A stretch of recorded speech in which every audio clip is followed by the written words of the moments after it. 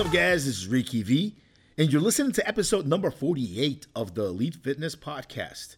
And in this one, we're going to revisit one of my old podcasts all about the dangers of steroids, smelling strange, and dating. It's a pretty fun little podcast with some pretty good topics that I wanted to share with you guys. Now, without further ado, here are steroid dangers, smelling strange, and dating.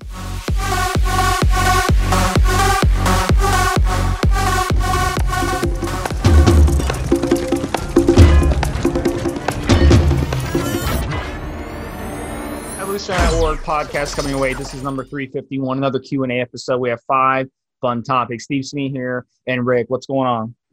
Hey, what's up, Steve? What's up, guys? How's everybody doing out there? So the first topic, guys, we have to hit a hardcore one first. We're going to talk about the first trend cycle. Let's say you ran 5-6 cycles. You're ready for Tren. Trenosaurus. Tren is the strongest steroid out there, guys, that you're ever going to run. It's going to take things to the next level. You'll probably hit all-time PRs on it, both in weight and strength when you're on Tren, all things being equal. So what can you expect on the first cycle? So one of the things that Tren can do is it can really throw your mind off. It can basically, it's called a relationship killer for a reason. It's going to make you want to be aggressive sexually. So you may find yourself bored in your current marriage or relationship, so you'll want to try other things with other people. So that's why it's called a relationship killer. Tren is definitely a relationship killer. Another thing you can look for is the side effects of all the steroids. Tren really, really goes after your heart health. It really goes after your organ health as a whole. Very inflammatory in the body. When you take Tren, it will inflame PGF2A in the body, which is prostaglandin, and that's going to cause everything to be inflamed. You could end up noticing your cholesterol is ridiculously strained. Your liver can get strained. Your kidneys can get strained. Your prostate can get strained. Your head hair could fall out.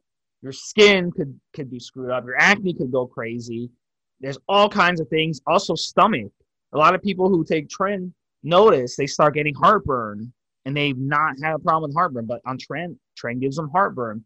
Tren might give them some bowel issues. Maybe they'll get diarrhea. Maybe they'll get the opposite. They'll have hardening stool where they can't go to the bathroom. So, there's all kinds of things that Tren can do. And if you have any of these problems already and you take Tren, it can exacerbate all these issues. So those are the things that Tren can do.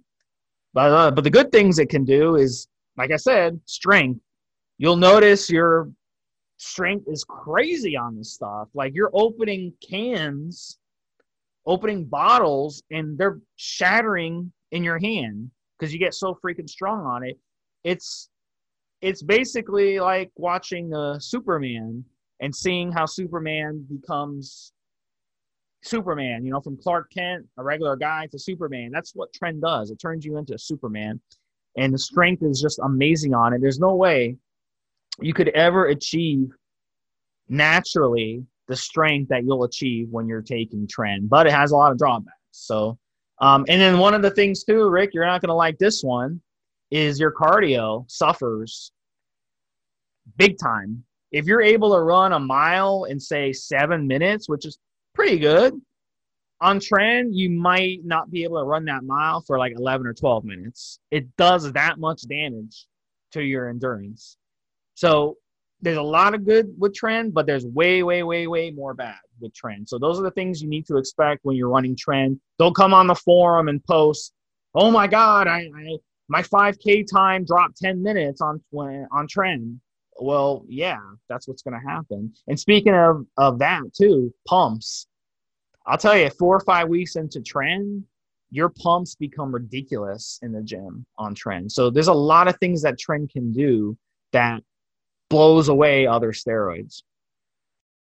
Yeah, Tren is one of the steroids that's going to have a pretty profound effect on the way you feel, the way your body acts. Everything from the temperature at night to your thoughts to even the way you orgasm, you climax. I mean, everything is going to come into question. I would say, look, Steve did a good job of covering what to expect. I would say advice, start slow. That's my new thing on trend. I've been saying for many, many podcasts, like, don't use it, no need. And I stand by that. However, any of you guys that want to give it a shot, that just curious about it and want to give it a go, a little dab will do you. Just a small amount of trend, along with whatever your cycle is, will have the effects you want. What you want out of trend, in my opinion, is you want it to just amplify the effects of everything else you're doing, cutting or bulking, testosterone or anavar, whatever. You want it to kind of as an amplifier. Also, you want it to give you that drive, that strength. You know, it's a good product if you don't abuse it. Once you start going, you know, into the 300 to 400, 500, 600, 700, I've heard a week realm of trenbolone, now you run into problems. Now you run into the night sweats, into a lot of the kidney issues. Now you run into not being able to sleep properly. And look, even the trend cough, you know, when more volume of trenbolone you're pumping with each shot, more chances you have of getting that trend cough, that dreaded trend cough. So, you know, that's it. Good piece of advice. Use it responsibly. I'd say 100 mgs a week with whatever else you're doing is fine. 50 mgs twice a week, it's fine. It's enough to get some of the good benefits out of it and not suffer some of the worst side effects from it. It's my opinion. Don't run it during the hot times of the year is my final advice on it, because it's so brutal. It like makes your body hot, like Rick mentioned. So at night you're going to be sweating, and then during the day you're like not going to be able to like go out in the heat. So it's like it's going to make your body temperature high. It's like you have a fever nonstop. So run it during the colder times of the year. And if you do want to run it, and don't run it more than once every 2 years. And I know a lot of people won't follow that, but trust me, as someone who I ran it probably 3 or 4 times in a 2-year span. And I think it did a lot of damage to my body that is not easily reversed. I blame Tren for a lot of my injuries, a lot of my disc problems, shoulder. Definitely it blew out my shoulder because I was benching so much weight that it caused my shoulder to get blown out because of Tren. So it's does a lot to you that you may think is a good thing, but it's really a bad thing. So be very careful with it. All right. The next one we're going to talk about is smelling weird on steroids. So I can remember a few years ago, I was running Primo from a lab, underground lab, and I noticed that I'd smell weird. I noticed my pee would smell weird. So I went to the doctor. I told the doctor, I was like, look, you know, something's really wrong here. Like my pee is smelling weird. I don't know what the hell's going on. So she had me run like blood work, STE tests, all this stuff. Everything came back normal. And I told her, I was like, I'm on Primobolan. So she's sitting there on her iPad looking it up. She had no clue what Primobolan was. And I had to like explain it to her. She had no clue. So I finally just stopped using the Primo, and the smell went away after a couple of weeks. So I blame it definitely on the metabolites of the Primo. So some like underground labs or even pharmacy grade labs, you know, just what they use in the oils, what they use in the product. When you take something, it's going to get excreted. So another thing too, I've had situations when I've used Tren where my bed sheets have turned like a tannish color where I'm sleeping in the bed. And I don't know, Rick, if you've ever noticed that, but that's one of those things like at night, if you're sweating a little bit, even a little bit, that sweat is going to contain some of that rustic color to it. So that's going to kind of stain your sheets. So that's another thing also. You just remember these steroid oils. I'm not an expert at all of how to make steroids or any of this stuff. I don't know anything about that. But what's in those steroid oils are going to come back out of your body. They're going to get excreted. So if you're excreting something that is kind of weird smelling, that's going to give off an odor. If you're excreting a certain color coming out of your skin that's being sweated out, that's going to give your bed sheets a different color. So those are things to keep in mind. Rick, what do you know about this? Yeah, hormones affect the way we smell. It's what happens when you're a teenager. New surge in hormones changes the way you smell because all the cells that make up the glands in your body, they have androgen receptors. I mean, we all know this. A good fix to body smell, a good internal deodorant is liquid chlorophyll. It's very cheap. You could find that anywhere. You only need a couple of spoons of it if you got a good concentrated version, or you can take the little capsules.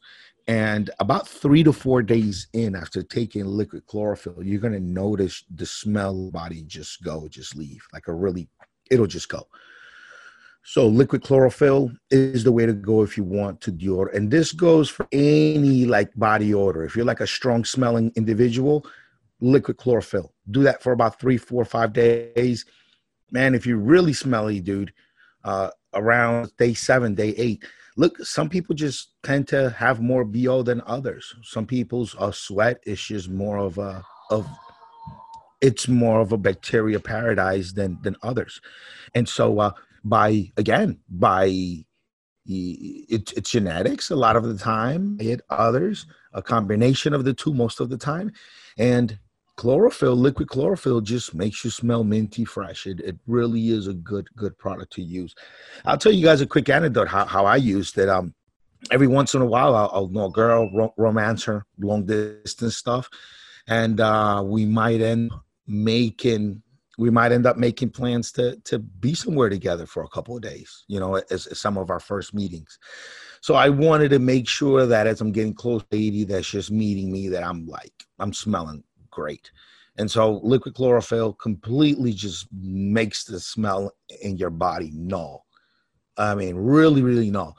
So if you're in a hotel or anything like that, being close to someone, lady for our first time, or even if it's your wife, man, if you just want to, she knows you stink most of the time. Now you want to start smelling as a non-stinky guy.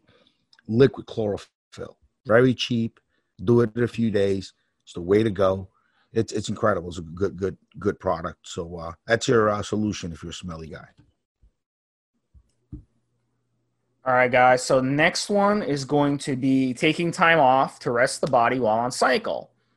So I've been in these situations before. Let's say you're on a cycle and something happens where you injure yourself, you have a nagging injury, and you feel like, you know what, I'm on cycle. I don't want to waste the steroids. I don't want to waste my progress. So let me just push through this injury versus just taking a week off and continuing the cycle. And then after a week, you can come back into the gym. So, there's so many different ways to attack this question. And also it depends on what kind of injury you have. But Rick, have you ever been in these situations? Because you travel a lot, so even it could be something like we're traveling where you have to travel for a week where you can't work out or something like that. So tell us, what do you think about this? Yeah, so what you do is if you get in a situation where you're on cycle and you can't train for a few days and you can plan it, you got time to plan, then just kill your body, murder it. The last 2 days before the break, do double routine, morning workout, night workout, 2 days in a row, maybe 3 if you're that strong on the sauce. Give yourself a good heavy strong workload to the point where you completely kill the muscle, maybe more than you normally would ever. Do more sets and then push out more reps after failure. A set rep after failure more. Just push yourself that hard, and then so you built the rest in. So you really hit your body hard for a couple of days, and then you got that rest. You got that whole week to just bask in it. Make sure you keep up your anabolic regimen because you're growing when you're resting. You're not growing at the gym while you're pushing. You're growing while you're resting. And make sure you sleep well those days, and then your body will rest. Your body will repair that damage. Your body will will begin to, after repair, it'll begin to cut down on some muscle mass that it doesn't need because you haven't been working out. If it's a short break, short 4 or 5 day break from training, fine. 2 days of just hardcore, just hitting the whole body in 48 hours harder than you normally ever would. Good 4 or 5 day break. And then you come back and then you do a couple of days again of hard training. So you just put out 2 of the hardest training days you've had maybe all year, and you slapped on a 4 or 5 day a vacation in the middle of it. Not bad at all. Now, if you if the vacation is longer than that, if it's 7 days, 2 weeks, once you start going more than 7 days without resistance training, you start to wither away. Your body starts to chop down, and if you're on steroids, you're wasting it. So if you got 2 weeks where you can't get to the gym, same principle kind of applies here. The last 2 days of gym workout, hit everything hard, using every machine that you won't be able to see outside of a gym. And then in your 2 weeks, you can give yourself 4 or 5 days to settle in. But after day about 5 or 6, you want to go and just start doing push-ups till failure. You want to go and lifting furniture around and finding good creative ways of getting some resistance training in, of bringing the muscles to failure and the point where you need to push beyond. You really need to do that. It's just, you have to find it. You can't go, or you shouldn't go that long without training. Now, look, if you really have to, 2 weeks, a month without the gym, it's not the end of the world, man. You'll survive. But ideally, if you can avoid it, just don't, because it's just so much harder to get back than once you're already on the roll. If you're already on the roll, you take a few days off, you get right back on, man, you're good. You're good. But if you're like on the roll and you take a couple of weeks off, maybe over a month, 2 months off, then you're good to go. You got something going. You take that much off, then man, you start to wither away. And then when you start getting back, when you get back into the grind, it takes a little bit. It takes a little bit of time to get back to where you were at. So that's my whole lecture on it. What do you think, Steve? Yeah, and I think it depends, Rick, on let's say you injure your shoulder, for example, and it's like a little nagging injury, your shoulder's kind of bothering you. I think it's good just to take time off, man, because if you keep hammering away something like the shoulder, you'll keep tearing up that rotator cuff, and that's just going to set you back more. So you have to really know your body and listen to your body.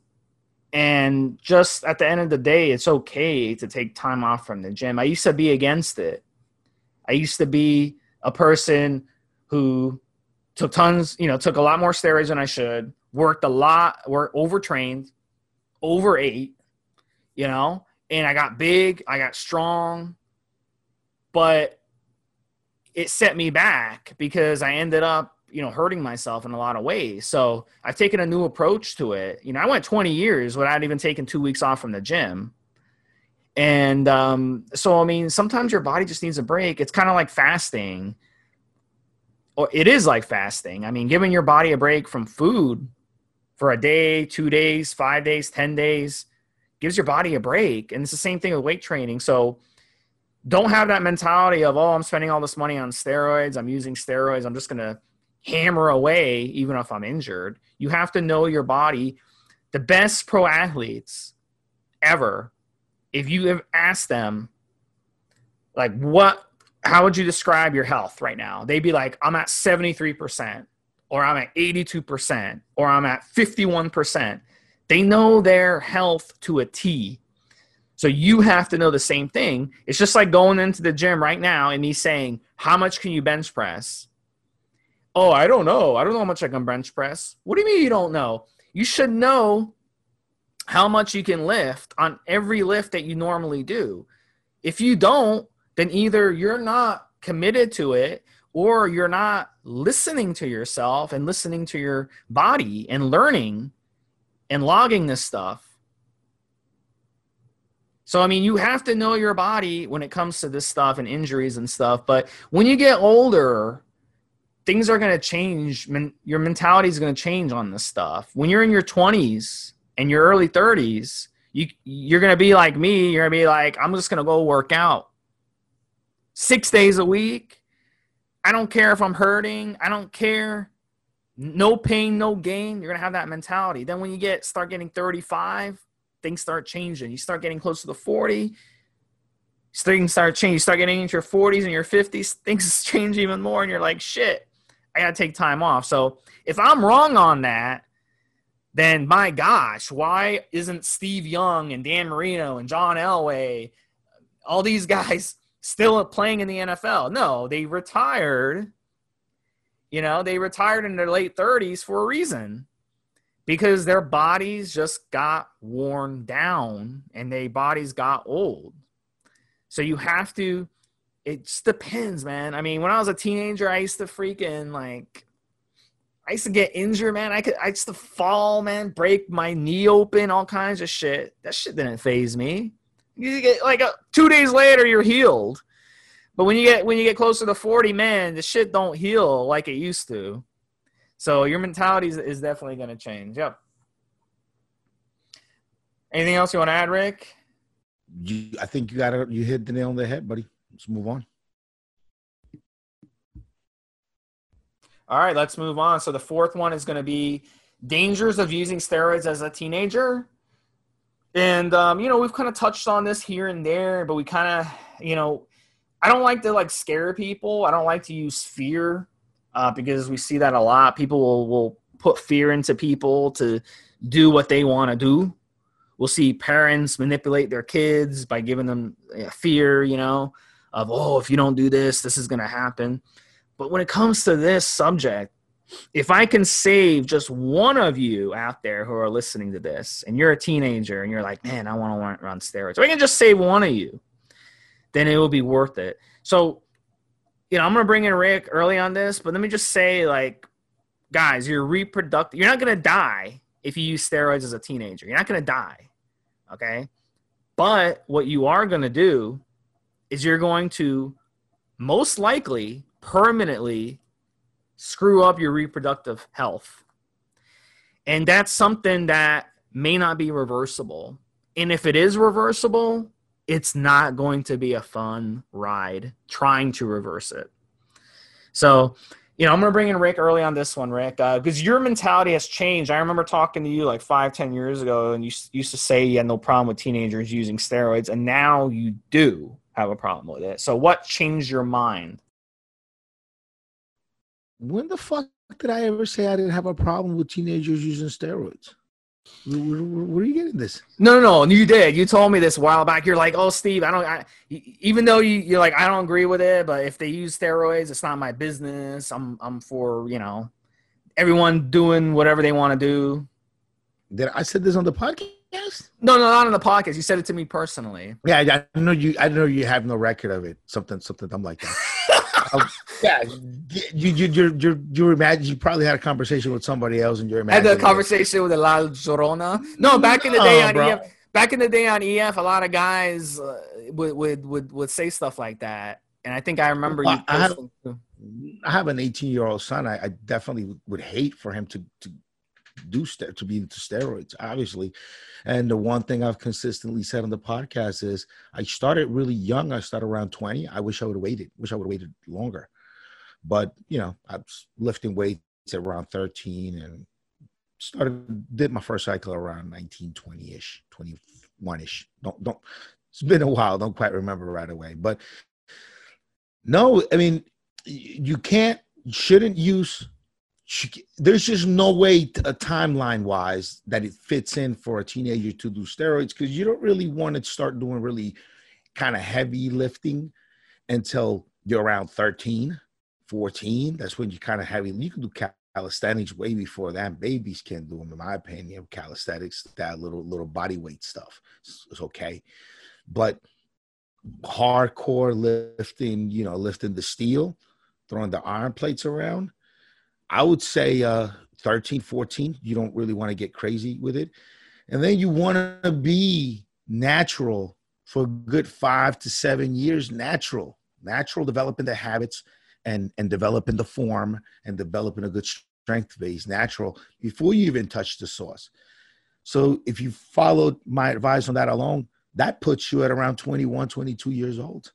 And even then, I still think that you have a lot of just growth potential all the way up until 24, 25, depending on your age. Some of us guys, well, some guys can continue to grow a little bit after that. I think if you start training natty at around 13, 14, and you start hitting heavier PRs like around 18, 19, 20, I think you could make a pretty good straight line of natural progress around 25. And then you'll begin to plateau off because hormones change. And plus, you've also gotten there. You've also exceeded what your body can do naturally. So all that being said, effects on teenagers.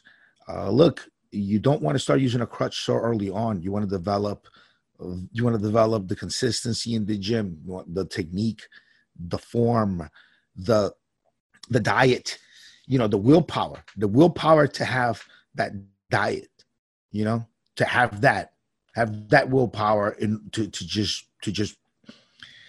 eat the right things.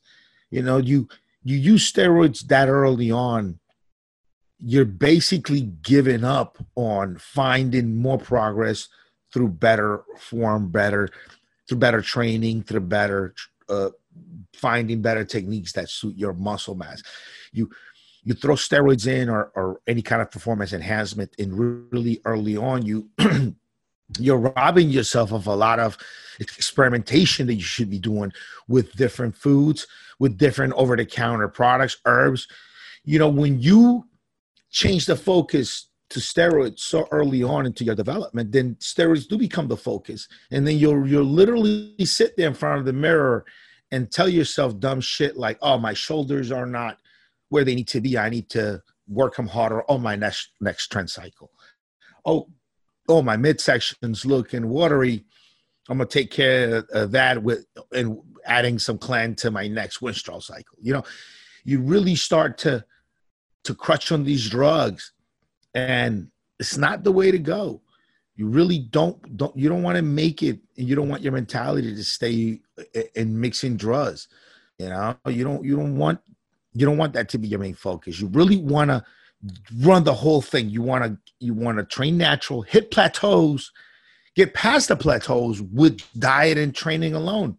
Hit a couple of plateaus in development where you might go a year where you see nothing in the mirror going on. And you have to just rethink the whole way you train. And natty, this could happen. It happens. And you get past it, figuring out, okay, well, training a certain way got me here. But now that I'm here to develop even further, now I've got to get really crazy with my training and really now shock the muscle and surprise now you go into that realm. Now you go into the realm of what calories and macro setup really work for me. And this is all experimentation. And the less variables in a test, the easier it is to figure it out. So if you're working on drugs and supplements and diet and training, and something is not working quite right, where do you put your finger on it? Now, if you give yourself a decade of just working with diet and training, if something's not working right, well, it's got to be the diet and the training because I'm not using any drugs, right? So give yourself that time, give yourself that process, and don't rob yourself of it. So no, I'm not a proponent of it. I don't condone it, but we've had young guys log into the forums throughout the years, and we always tell them the same thing: don't do it, kid. It's not time yet. We give them an abbreviated version of everything I just said. Basically, don't rob yourself. Don't rob yourself out of the potential for growth. Look at a picture of a dad or a grandpa or an uncle or something when they were 20 versus the way they look at 30 versus the way they look at 40.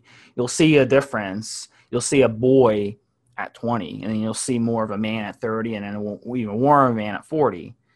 So, I mean, you got to think at 20 years old, you may think that you're a man. Yes, you can vote. You can join the military.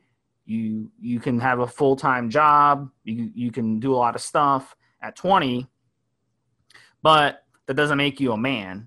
I mean, you can't even go on a cruise by yourself at 20. They won't even let you on a cruise. They won't even let you rent a car at 20.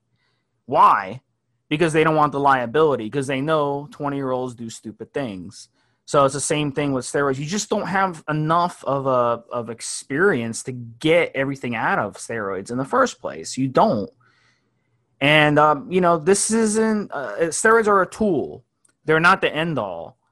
So, I mean, whatever you're trying to accomplish at 20 years old, you have to push to accomplish it without using steroids. You have to prove that you can accomplish it without using steroids, because they're a tool. They're not going to turn you into a professional. So, and then you have the other people, they'll make the argument, Rick. They'll say Arnold used steroids as a teen. Ronnie Coleman used steroids as a teen. Whatever, any pro, they'll say they use them as a teen. Or they'll say, I want to become a pro, so I want to use them. So what do you have to say? Because you have a kid that age. What do you have to say if your kid came to you and said, Dad, I want to be a professional bodybuilder. I want to get on steroids. What do you say to that? Well, obviously, you would hope that you've raised a well put together individual, and he wouldn't come say some shit like that to you if he hasn't been training and looking like he can do it. You know, if your kid comes to you and he's that age and he is like Arnold, Arnold was out there training and lifting weights even against his parents' wishes. He was already, as a teenager, he was already competing, and he just did it all on his own. So if you got a kid like that and he comes and asks for support, asks for help, no matter what it is, you'd be a fool to turn him away. But you got to be realistic. If he doesn't look the part, if he doesn't even train, he's just going to come in one day and say, I want to take a bunch of steroids. I want to compete. But you can tell he doesn't have the grind. You can tell he's not on it. Then obviously, he's losing his fucking mind. If you tell your kid that, but Rick, if you tell your kid that he's going to run out and do it, you should tell your kid, no, man, go ahead and do it. You know what? Go ahead and do it. And he'll be like, huh? He'll be like, no. I don't raise my kids like that. I know. But our kids like that. I know what you're saying. Yeah. They want to be rebellious. They want to do the opposite of what you say. So if you say the opposite, you do like a little reverse psychology on them. Yeah, I don't do that. They will. You're like, I don't do that. You know what? No, I don't do that. I don't do that. You know what I actually do? I actually sit there and give them all the facts and then say, I don't support it. I can't physically or stand in the way of you really doing it, but I don't support it. I think here's the reasons why. And I'm very concise, I try not to try to take my own prejudice out of it and try to think of it in the context of this a person that's starting a brand new life. They really can do whatever they want. So when you start thinking at your age, at 40, 30 something, with a bunch of doors have already closed and time windows have already passed you by, and you start thinking like that and applying some of that experience to a kid that's starting his life, you're not going to give good advice. But if you go back to remember that this person is just starting off their life, every door, every avenue is open, they're in the age range where they can still do certain things, then you're more willing to just give advice that's not too biased towards what your wishes are for them. So yeah, you don't do that attitude. Yeah, go ahead and do it. No, I'll never say go ahead and do it. I'll always say I don't agree. Don't fucking do it. If you do it, it's against my wishes. And that's it. With something like that, because they're gonna do it anyway, right? But I don't do the whole go ahead and do it. You'll see kind of BS. It's just, I don't do that. Here's the thing. This is what I tell guys, Rick. This is what I tell guys. I say, listen, were you the best athlete in your high school? That will tell you if you have any chance, if you have the genetics to be a pro bodybuilder. Not your opinion, though. Not your opinion. Did the coach in high school know that, hey, that guy right there, he's the best athlete in this entire high school? Because if you couldn't even like play basketball or couldn't even play football or couldn't play whatever, you couldn't even like be like the best player on that team, then you don't have that genetically gifted ability to be a professional bodybuilder. That's what I tell these kids, and I think it makes sense to them, because these kids that on YouTube and stuff, social media, that they post videos and stuff. They're like, I'm going to be a pro bodybuilder, and they start taking steroids. It's hilarious. And it's like, you can just look at them and you can tell this is just some normal schnook. All right. He's just a normal schnook, and he thinks that he's going to be a professional at any sport. That'd be like me and 18 being like, you know what, Rick, I'm going to be a professional basketball player. I'm going to be a professional football player. I'm going to be starting quarterback in the Super Bowl in 5 years from now. That's how stupid it is. So people don't understand this, but the bodybuilding, it's marketing. They market this bullshit to people that, yeah, you can take this, you can take this, you can take this, you can work out like this, you can eat this diet, blah, blah, blah, and you too can be a pro bodybuilder. They market it. And it's the only thing out there that people actually believe that they can one day be a professional bodybuilder. It's kind of like poker. It's the same thing. They market poker, and they make people think, we've had this conversation off the podcast, they make people think that you too can win millions of dollars playing poker. But they don't tell you that 95% of poker players lose money, are in debt, have no money. A lot of those poker players that you see that play poker, they made their money through other stuff. They play with borrowed money. They play with borrowed money. They have investors that are hoping to get their money back. And but even the ones that have pressure, they need the added pressure of the investors in order to perform some of them. And whenever they win a tournament, they don't get to keep that money. Then they got to pay back their debt after they win that tournament, because they're basically in lifelong debt.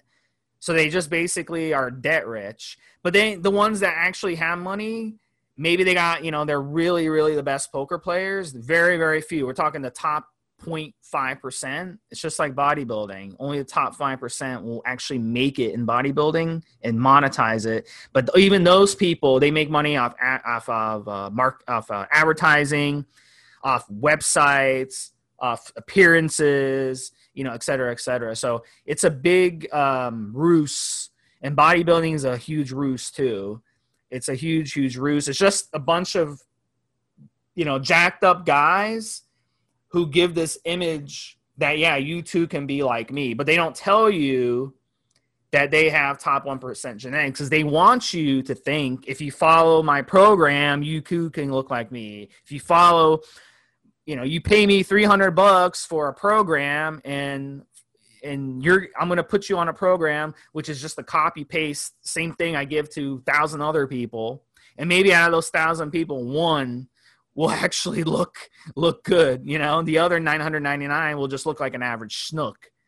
So that's bodybuilding. And that's the thing that, Rick, you said at the beginning, you said kids aren't that stupid. It's not. You don't have to be stupid. Actually, intelligent people are more likely to fall for this type of grifting, believe it or not, because they want to believe that. They want to believe that, and they tell themselves that it can happen. If your communication has been so bad with your kid that when you are trying to tell him about the reality of things, he gets real defensive, then there's just a big, wide disconnect between you and him. If your kid tells you he wants to do something and you are trying to be realistic for him and give him real expectations, he shouldn't get defensive. If he does, then he doesn't feel you're on his side, and you've done something to create the feeling that you're not on his side. Quick story, my 10-year-old, he's a bright little kid, very driven, great little wrestler, all that good stuff. And he confided in me that he wants to be a professional gamer. All right. A professional gamer. All right. So I obviously right away, I didn't know how to react to it, but then I gave him reality. I said, professional gamer. I said, that's pretty awesome, actually, because if you told me you wanted to be a fighter, we might have to wait another 10, 15 years to know if you really got it all or not, because it takes such a long time for your body to develop. But a gamer, man, at 13, 14, you should be beating grown men and ripping tournaments apart. And because that's what happens with sports like that. Like paintball is a good example. Sports where physical dominance is not as important. Like paintball is one of them, where you get 15 and 16-year-old professional players that play against, men in their 30s. And because it's not physical is technique and shots. And then kids can compete at a high level. And this goes across the board for many things. So I said, that's great. It's great that there's video games, because by 13, 14, you should be winning a ton of tournaments. And by the time you're 17, 18 in high school, you should be making more money than grown men that go to their jobs. And if you're not on that grind, then it's not for you, and we're not going to fucking think about it. Not even a minute more. So, practice in your free time that you got. I think every parent that's had this conversation with their kid shows them YouTube videos of all these guys winning, $3 million playing Fortnite. And he's not like the top guy. Like the guy making $3 million a year playing Fortnite, he's not like the top winner of everything. He just wins up here and there enough to where kids pay $50, wire him the money to just play against him a few rounds. And this guy can take on 20 of these kids a day, all day long. So yeah, when your kid comes up with something like that, you got to bring him to reality. And if he gets defensive about the reality you're bringing, then there's just a big divide in your communication. Well, here's the thing. You know what? I'll tell you what. You know what? And I says to him, by the way, and since we're on that roll, I guess it's a good idea for us to get for me to get you a little Linux box as a gift. We're going to install Linux in one of these old machines, and you're going to start learning some command line. And you're going to, besides playing the games, you're going to get on the roll of learning how to code and how to create video games. If not creating the coding behind them, maybe storytelling, some of those things along too, because one day you might be a pro, and then you might want to retire and create your own games, your own stuff. But I said it's great. I'm actually happy that you said video gamer, because we don't have to wait. Because we don't have to wait that long to see if you're really good, if you got what it takes, if you're competitive at a high level or not. We'll know before you're out of junior high if you fucking got it or not. Because by the time you get to high school, you'll be making more money than grown men. And if not, guess what? Coding, storytelling, you can still work in the video game industry, no problem. But we're going to be realistic here, buddy. We're not going to just play fucking games for the sake of playing them. If this is what it's all about, hit it, do it. It's awesome. I said, you don't have to wait until you're 18 to be able to get in the ring and start smashing your face against someone to really know where you're at. You'll know shit. You can, you'll know when you're allowed to start joining tournaments if you got it or not. So just one example, short example of how I handle some of these things that come up with the kids, right? That's what the whole podcast is, right, Steve? Just yours and mine's experience. And yeah, so I don't do the go do it, see what's up. No, I give them reality. We discuss things to the level. I give them all the information, and I tell them what I think. And I know kids will still do what they want to do anyway. And you have to accept, that you can't brute force them away from bad choices. Right. But you also should never tell them go do it anyway. Even if you were being sarcastic, even if I'm being sarcastic, I won't tell my kid to go do something I know it's no good for him. Even in sarcasm, I won't even do it. Here's the thing too. And I know, like, I've had this conversation before on the forum, and people are like, oh, Steve, you're smashing people's dreams. Here's my point, though. Here's a really amazing concept, Rick. You don't have to use steroids to bodybuild. That's a fact. Okay? I didn't touch steroids till I was 29. So, and I lifted since I was 15. Ronnie Coleman was natural competing against the Olympians. And remember, didn't you hear the podcast? Ronnie Coleman said he was natural in his first competitions. Well, I mean, here's the thing, man. Like, it's the same thing with gaming or same thing with whatever. Like, you can do that as a hobby without monetizing it. And then over time, if you're really, really good at it, you can start monetizing it. And then you could still have a full-time job. I mean, you don't have to just, do one thing. You can do 10 different things. Look at Rick Drazen. We did the podcast on Rick Drazen. He did so many things throughout his life. Throughout his 20s, he had like 8 different jobs at once. He was in the military. He was a wrestler.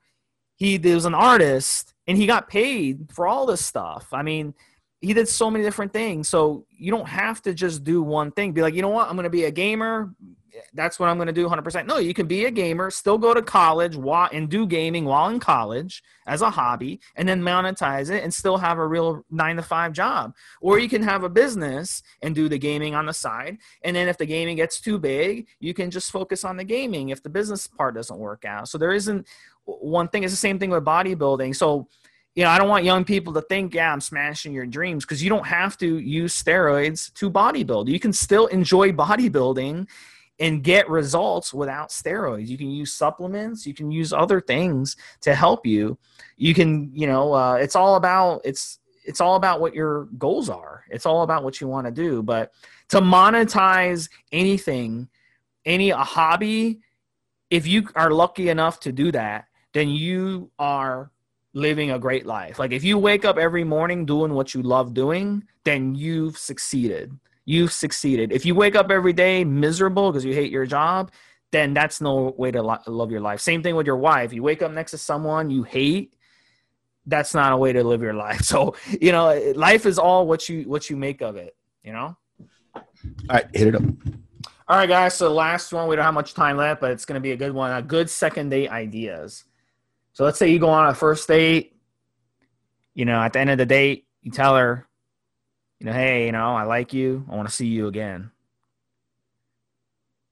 You know, what do you do for a second date from there? Because you're going to have to, you know, ask her out a second time. So what I like to do at the end of the first date is tell her, hey, I want to see you again.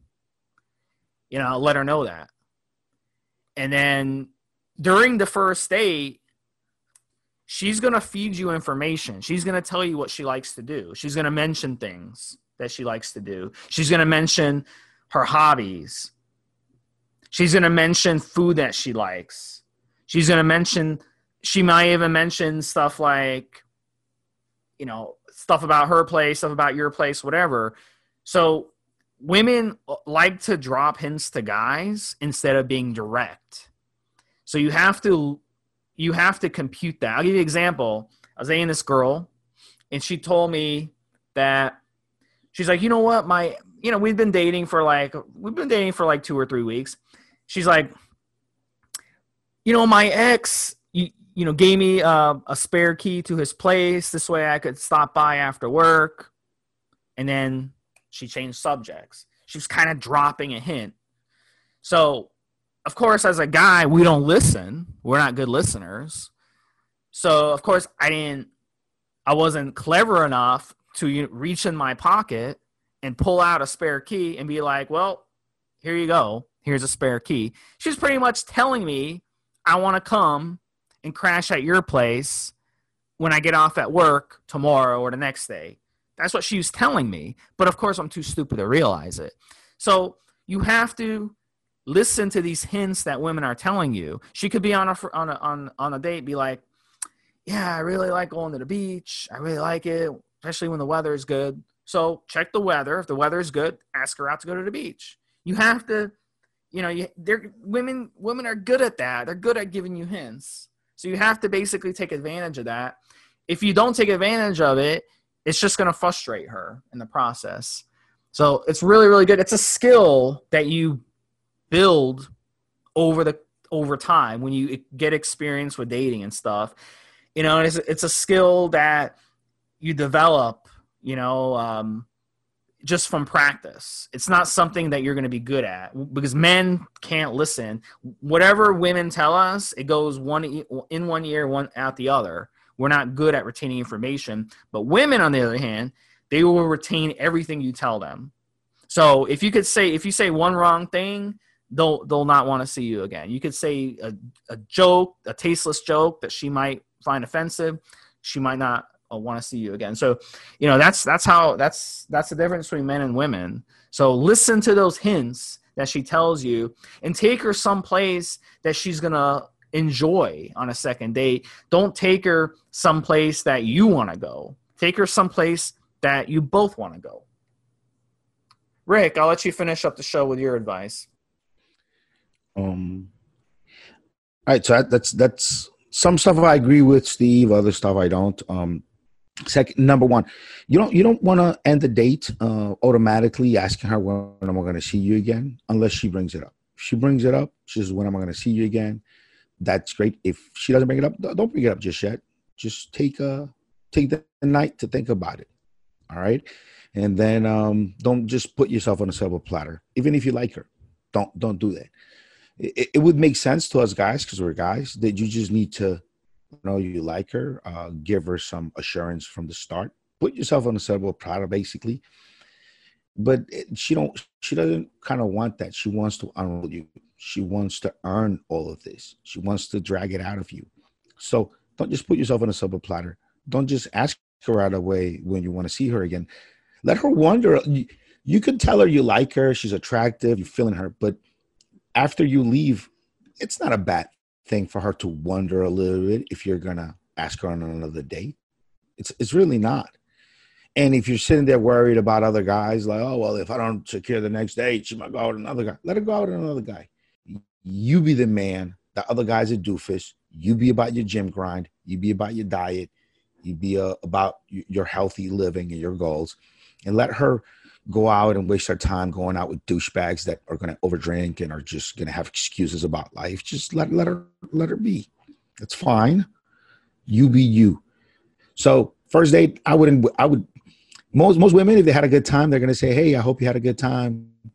I hope you get home safe. Something like that. You'll say, hey, I'm home right now, baby. Had a great time. Call me tomorrow. That's it.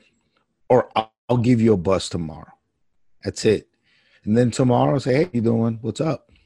Say, I'd love to see you next week. Let me see what days I can clear out. I can clear out for my schedule. I'm a busy motherfucker. Thursday, Friday looks good for you. Set up a date. Wait a day. It's fine. It's not playing games. You're not playing games. All you're doing is you're making it fun for her. So she's more attracted. It would make sense because we're very practical with men. Like, hey, I like this girl. We can go somewhere together. Let me just let her know right now she's got me and everything's good. But we just need to keep going out. No, you don't do that. Let her wonder a little bit if you. Let her feel like she's got to work a little bit harder to get you. Don't think that she wants to know you really like her and you can have a future together. Don't. You want her to think that she likes you, but she doesn't know if she'll be able to have you. You're there, you're reciprocal, but you're also not 100% always there the way she wants you to be. That's all right at the start. That's fine. And then second date, just make it fun. Surprise her with something. Don't tell her what you're going to do and exactly everything you're going to do. Just go surprise her. Don't spend a bunch of money. Don't be one of these guys trying to definitely don't run up credit cards to take a girl out on a date, because then you're trying to show something you're not. If a good place, a good spot where they make some good street food that's not that expensive and a good place to park your car and eat it, that's incredible. That's the type of girl you want to go with.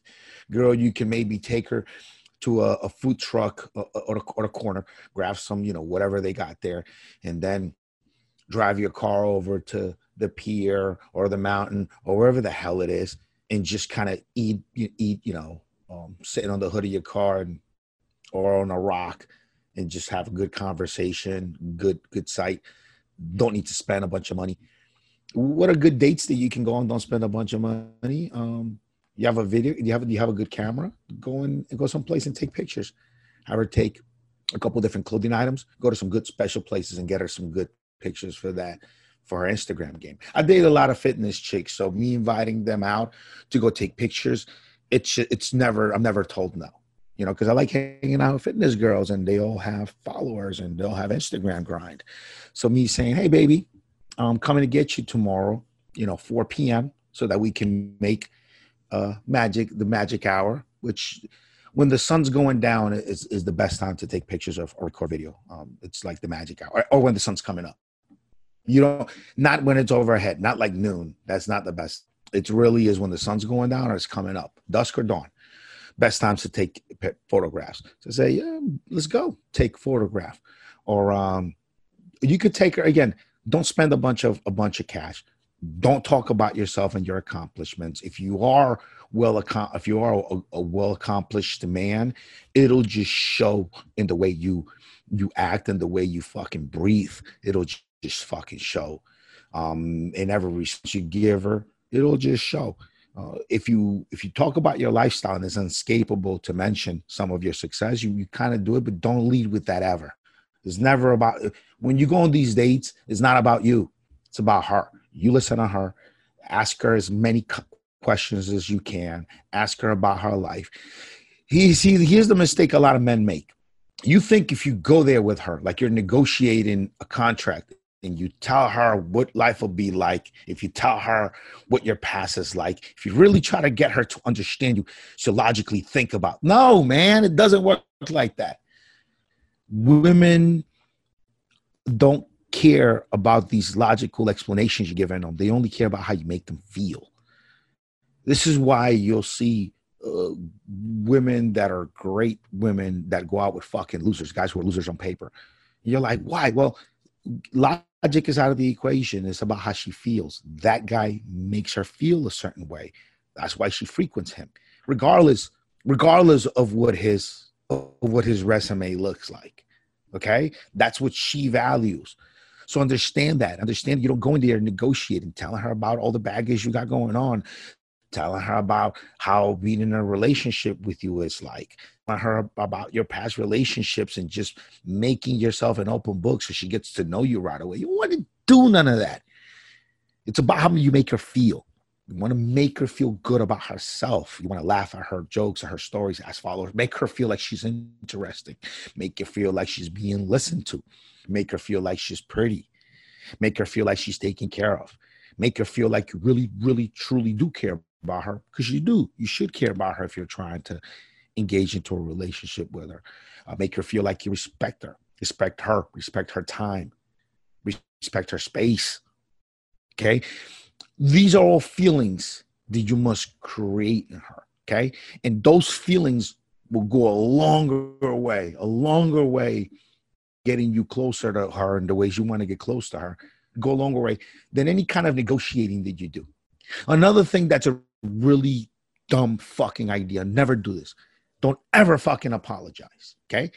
If you do something that's blatantly wrong, like something really stupid, like you're too late for a date, or you do something really dumb, you forget something, okay, an apology is warranted. But don't sit there and look for reasons to apologize. Don't end the date or a conversation and think, she might have taken offense to that one thing I did. Let me make sure next time I talk to her, I tell her I'm sorry about that. No, you don't fucking do that, okay? You're a man. You don't fucking apologize for shit, okay? You're a fucking man. You do what you do what you need to do. If you do something obviously wrong, yeah, obviously you owe an apology. But don't nitpick the date in your head and think you need to apologize for stuff. If she starts to withdraw from you, because sometimes after the first date, after the second date, she might start to withdraw. She might start to not get back to you as quickly. Her messages might it's part of the natural process that they go through. They're trying to figure out if you're for real or not, if you're too good to be true. They're trying to figure out if you're a bitch and how you're going to react to her withdrawing a little bit, believe it or not. And so the thing you don't want to do is start thinking of things you could have done in the date and then come back and try to apologize preemptively for. She stopped answering my text. Maybe she was upset that I didn't pull the chair out for her. I didn't open the door for her. Stupid, dumb. And then you're going to say, hey, I'm sorry I didn't do this. And she's sitting there thinking like, what this weak fucking moron? I forgot that even happened. Why is he apologizing? What a bitch. She can't understand what's going on. You need to have that strong masculine energy and masculine feel about you. You need to be that guy. As long as you're those things, you'll make the whole courtship experience very fun for her. Very fun for her and very fun for yourself. Fun for yourself. And here's why. You're fucking sitting there driving to the date, on your way to the date, rehearsing what your speech would your speech be like, everything you're going to say. You're already fucked up. Okay? On your way to the date, you should just be clearing your mind to understand this lady, to listen to her, ask her about herself, and to project your strong, manly energy and your vibrations. She needs to feel that shit, okay? She needs to feel you're a real man. That's about it. That's about it. There's no there's nothing else. All this negotiating, all this telling her, oh, I need her to know I really like her. This is for real. No, you fucking don't. You need her to feel like she's got to earn this fucking guy.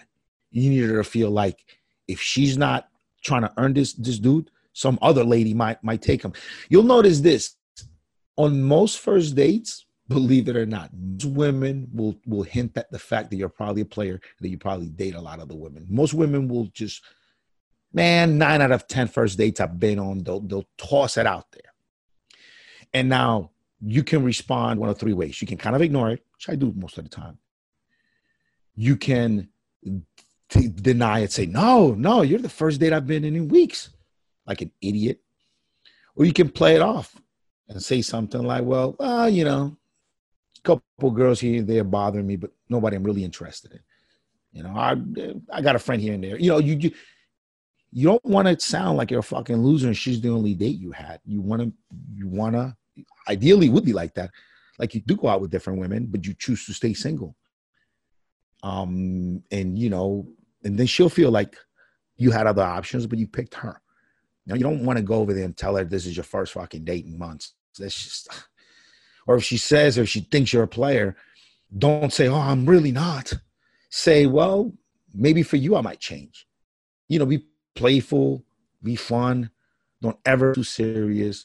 Don't unload your baggage and tell people about everything bad that they can expect. Let her drag all that shit out of you. Let her feel like she's earning it. Let her feel like she's earning to get to know you. I'll tell you something funny, Steve. And this is a real quick funny story. So I think I got Hulu. My kids got Hulu. I haven't messed with Hulu. I watch Netflix documentaries once in a while, but I got on Hulu one day with the kids. I'm scrolling by, and there was this reality show where they follow. It's like real life show where they follow couples where one person has a ton of money and the other person is actually pretty humble. So I had a few people there, some old 60-something-year-old dude with a little Spanish girl from a restaurant. And they had different people there. And there was this really nice looking lady from Nevada, from Vegas, Asian lady from Vegas, hot looking, going out with this construction worker guy. Okay, the dude was a fucking construction worker. Okay, he wasn't that great looking. He wasn't that charming. He's kind of fucking dumb. The lady was sharp as hell. Very nice looking lady for the age group. I mean, very, very nice looking lady. Okay. The dude was staying over her house, driving her fucking car, and she had never been to his house and seen his house. He got into her pants. Why has she not seen his house? Because he fucking lives with his parents, and he was too ashamed that he lived with his parents because he works construction. So basically what ended up happening with them, I noticed from the show, is this lady is rich, very successful real estate lady, meets this guy who's a construction worker. Because he's ashamed of his position in life, he starts to hide his life from her to the point where he becomes a total fucking mystery to her. And when you catch up to them on this show, she's got a gorgeous house that he's staying at in the jacuzzi. He's banging her. He's using her car, driving her cars around because she likes cars. So she's got a couple of them. I mean, there's shit going on. And then you realize she never been to his house. She doesn't. I mean, she's just little by little getting to know him.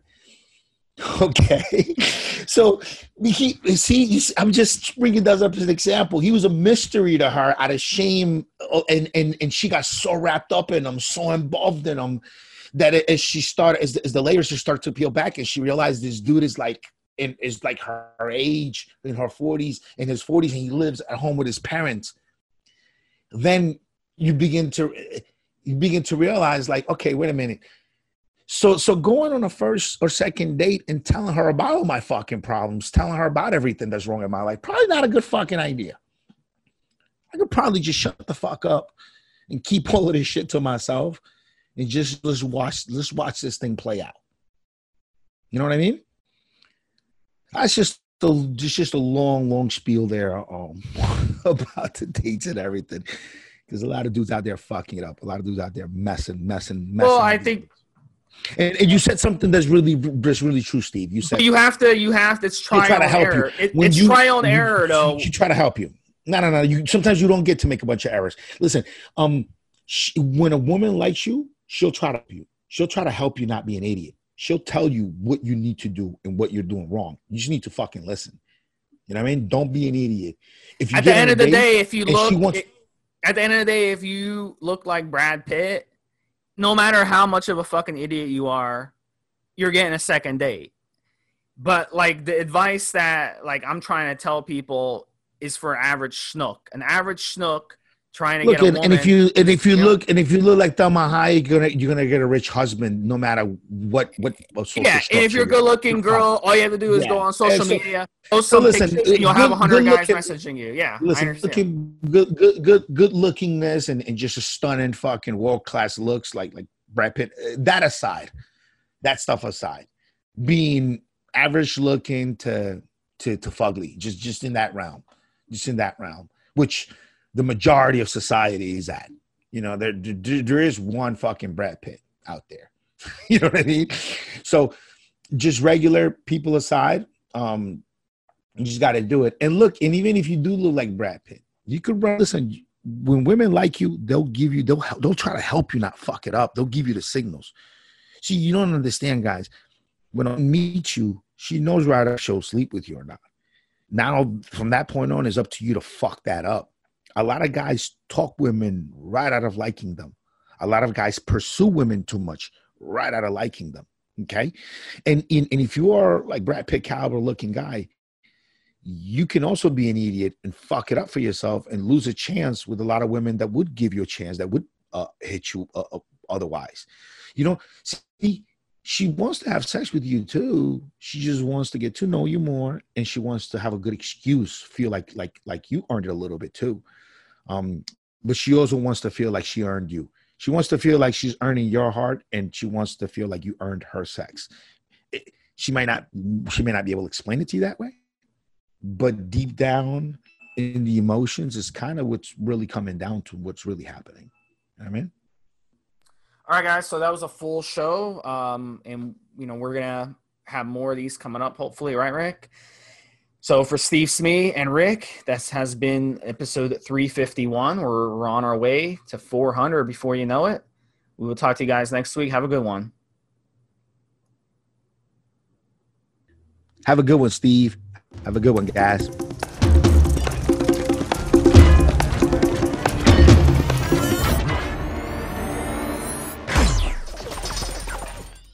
Guys, this is the required legal disclaimer. We are only sharing our experience from years of steroid use. We are not doctors, and none of what we say should be regarded as medical advice. Always check with your doctor before taking any drugs or starting any training program.